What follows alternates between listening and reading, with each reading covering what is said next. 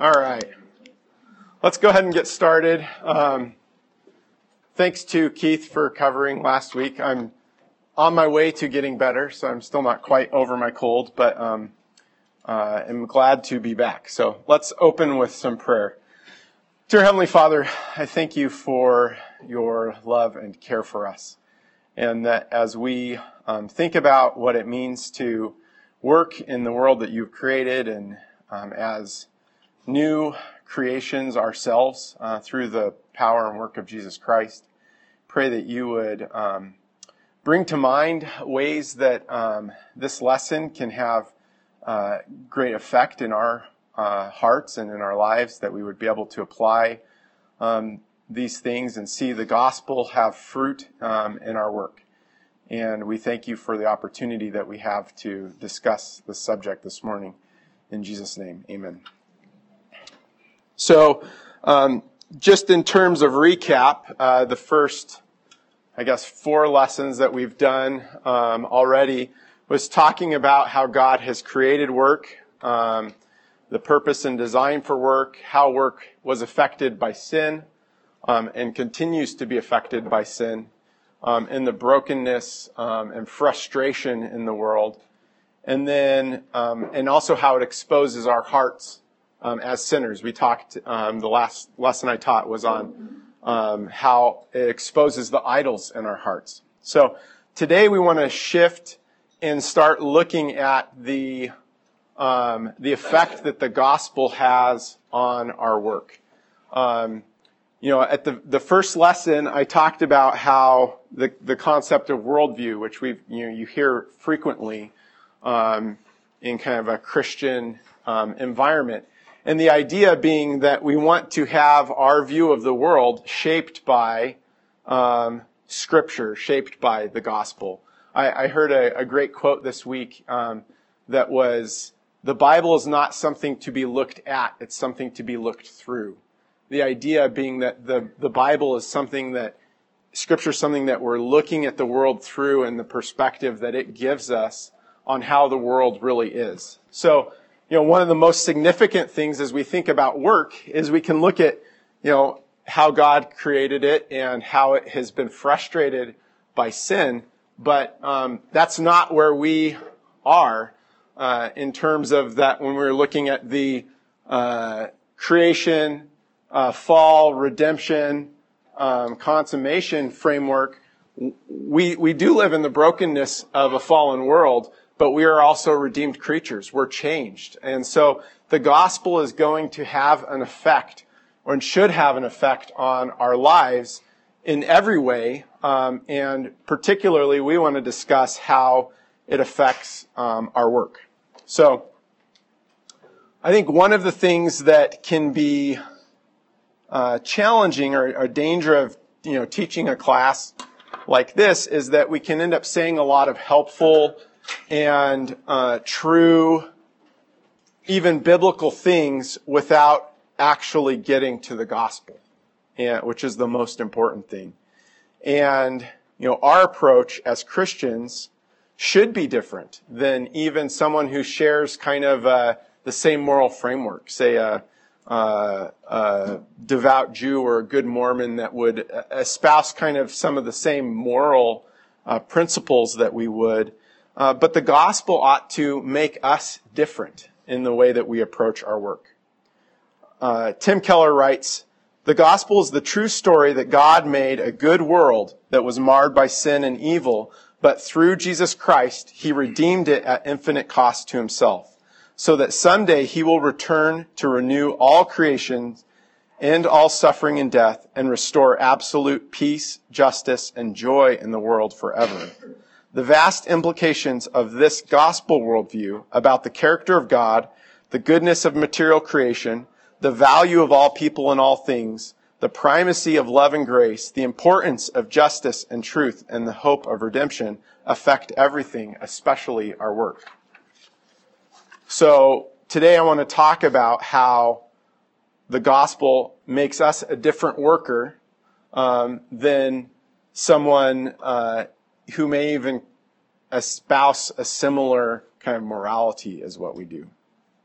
So I'm going to kind of focus on two different lists. So we'll first go through how the gospel changes our orientation, how it's given us a new master, a new assignment, new hearts, new confidence, and new rewards.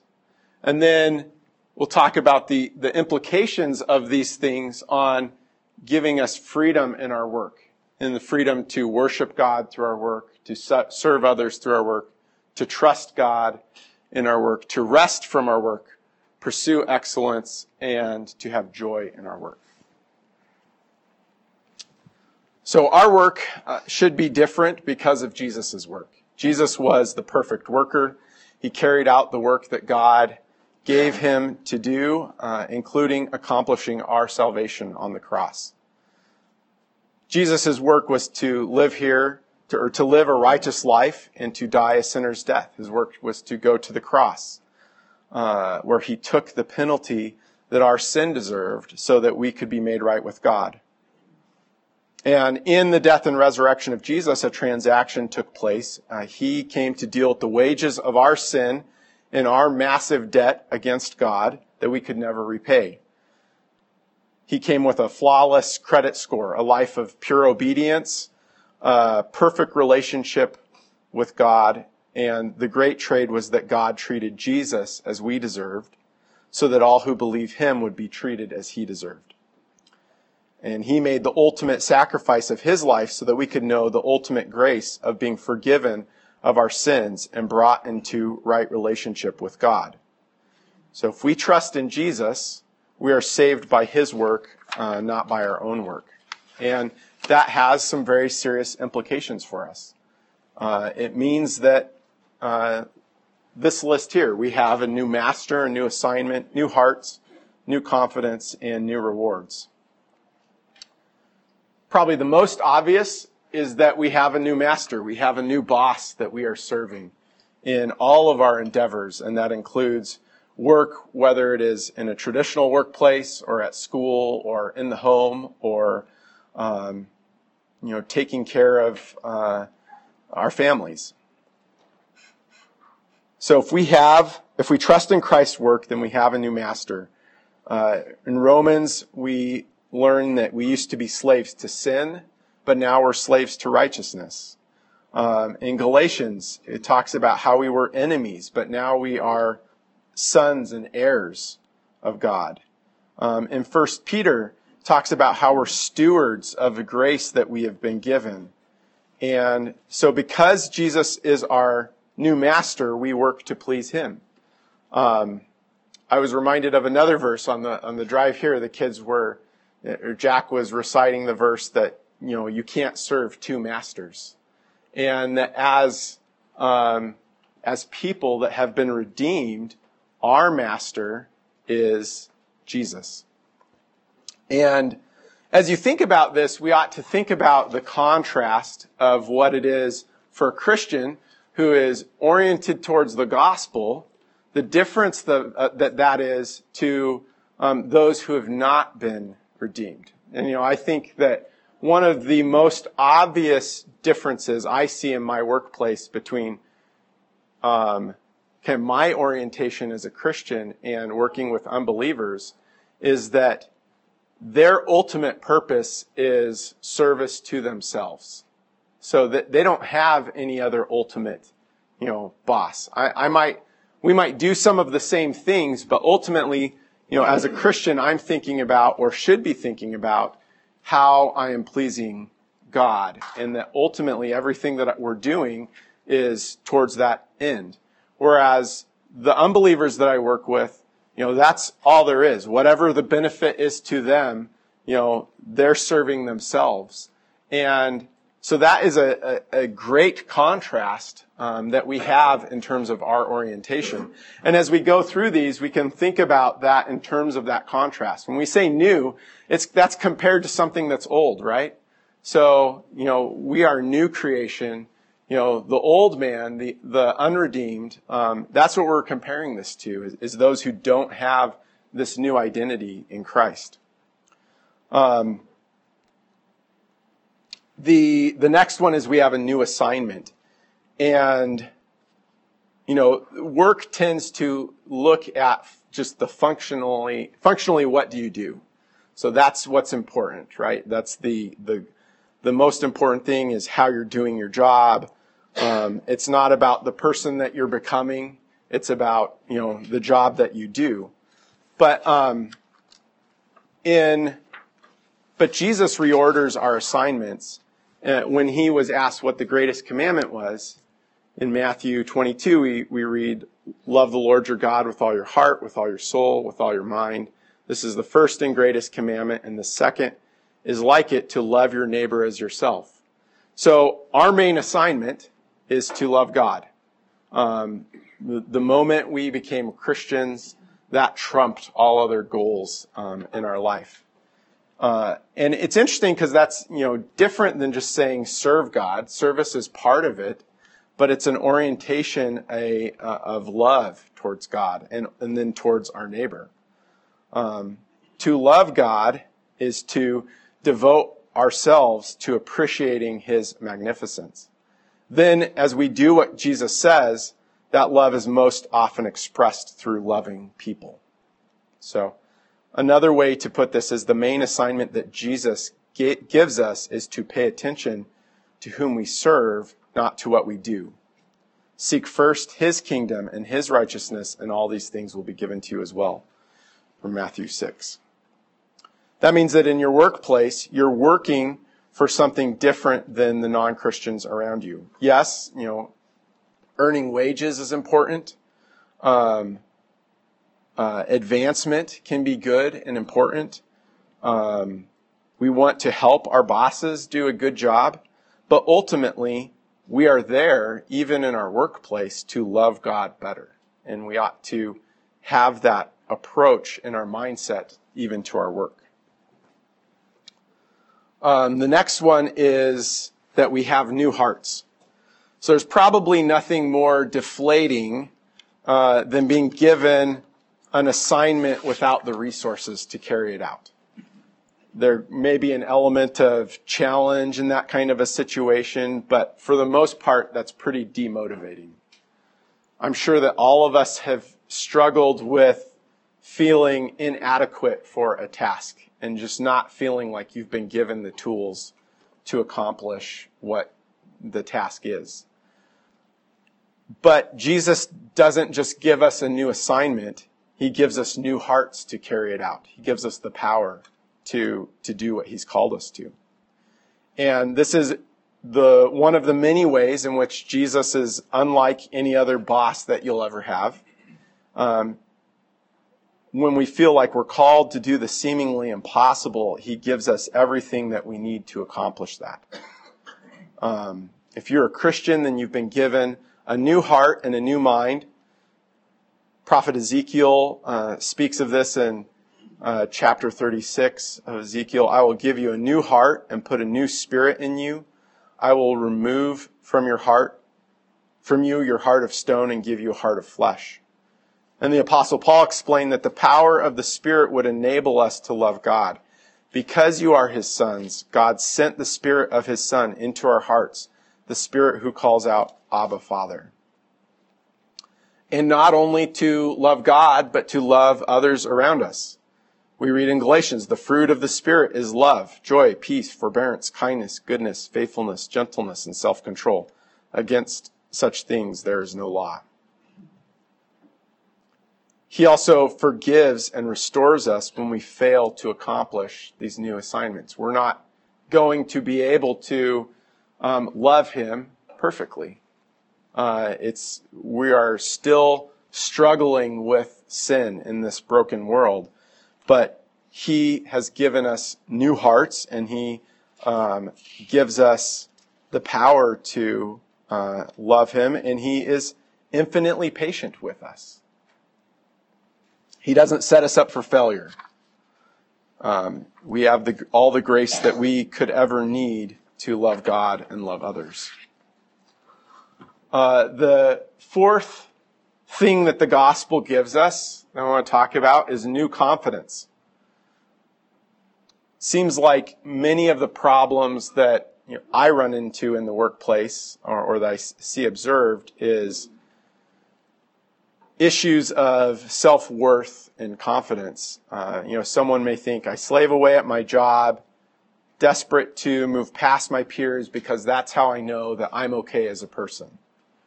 Or I'm very sensitive to criticism or completely deflated when my boss or teacher gives me negative feedback because my self-worth is wrapped up in my job. Whether that's as in a traditional workplace or as a student or, interactions with your spouse at home. It's so easy for people to have their identity tied to their work, whatever that is. Now, we specifically did not say that the gospel gives us new self-worth. Okay? What I want to emphasize here is that it gives us new confidence. Because you kind of see the platitudes out there of, God loves you so much, you're worth so much, you're so valuable, feel, good self-esteem because God loves you, you can do anything.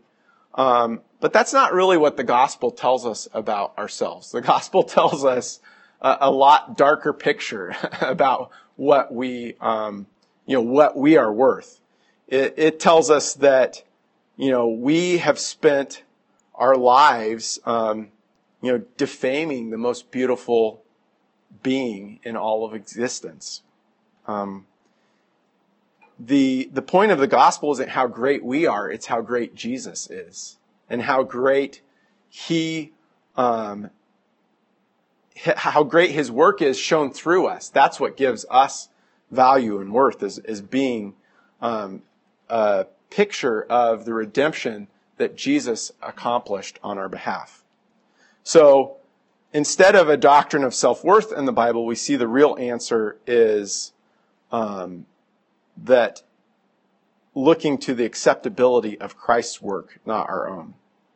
So we may think we need self-worth to be motivated, but our motivation as Christians should come out of a desire to please God, who sacrificed his own Son to forgive us of everything we did wrong. We ought to be motivated out of a love that flows from that gratitude. We don't need self-worth. We need confidence in what Christ has done on our behalf, and in his promises. We'll talk about, when we get over here to the freedom to trust God, we can have confidence in our work because we know what God has already accomplished for us and will accomplish in us. Last, we have new rewards. So the question here is, what are we working for? I mentioned, as an unbeliever, your rewards are, whatever's right there in front of you, right? It could be, money, power, fame, comfort, acceptance, praise from those around you. That's the only reward, you're ever going to get for your work. And all of that is very empty. But what we have in Jesus is rewards that are far greater and last forever. There's no greater reward than what Jesus gives those who work for him. If we think forward to, we talked about creation, fall, redemption, and then the consummation. We look forward to a time in which we will work and worship in heaven for eternity and have everything that we could ever need. And so we have, as 1 Peter calls it, an inheritance that can never perish, spoil, or fade. That is what we have to look forward to.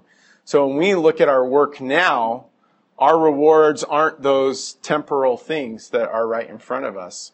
We look forward to the rewards that we have in Christ for eternity.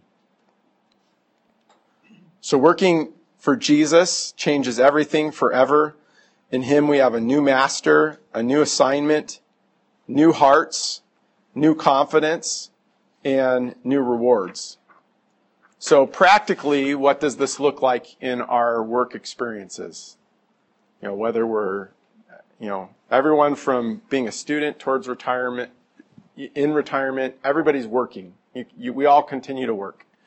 So what does the gospel look like in our work on a day-to-day basis? And what I want to focus on is freedom. So the one word to take away, that what does the gospel do for us in our day-to-day work, is it gives us freedom.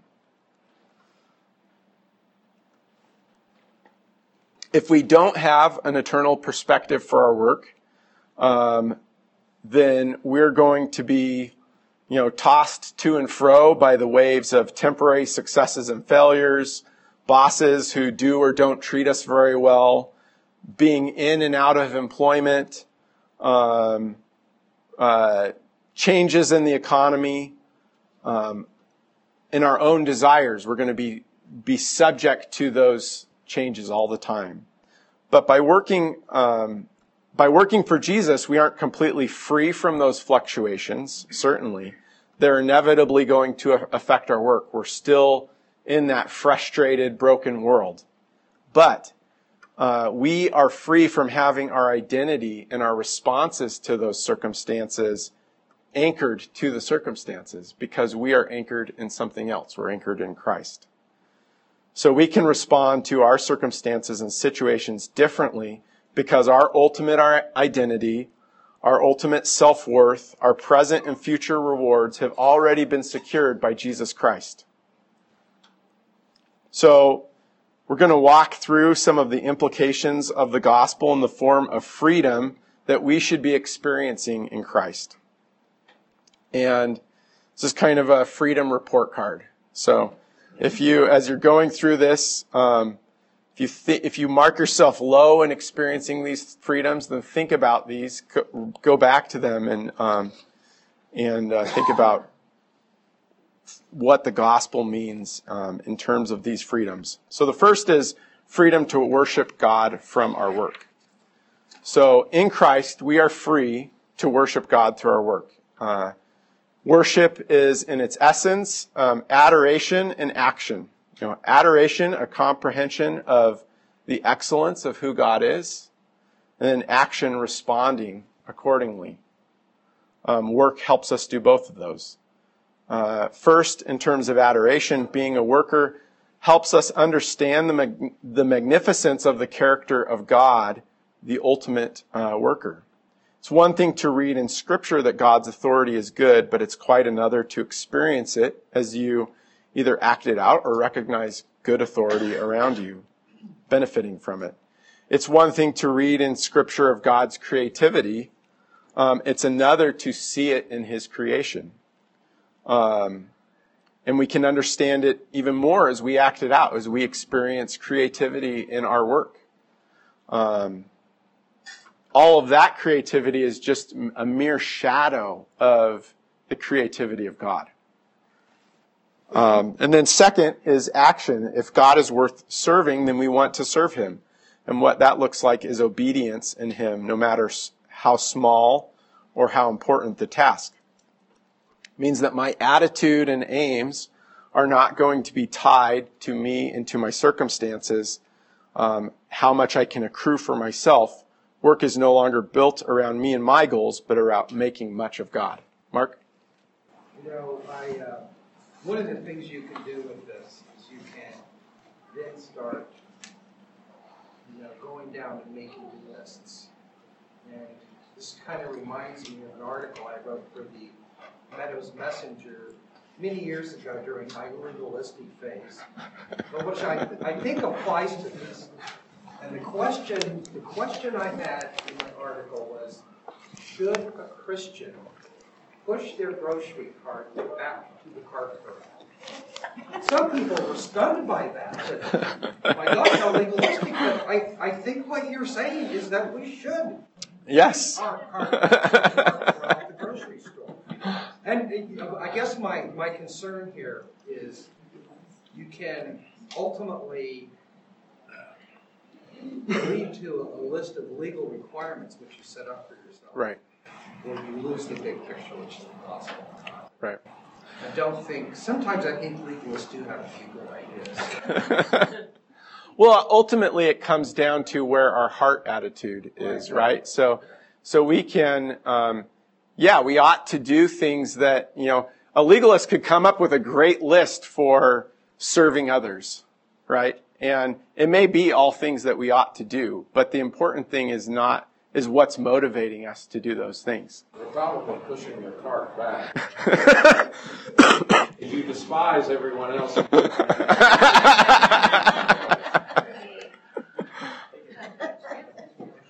I've often thought, Yeah. if I won the lottery, I would spend my years giving rewards to people.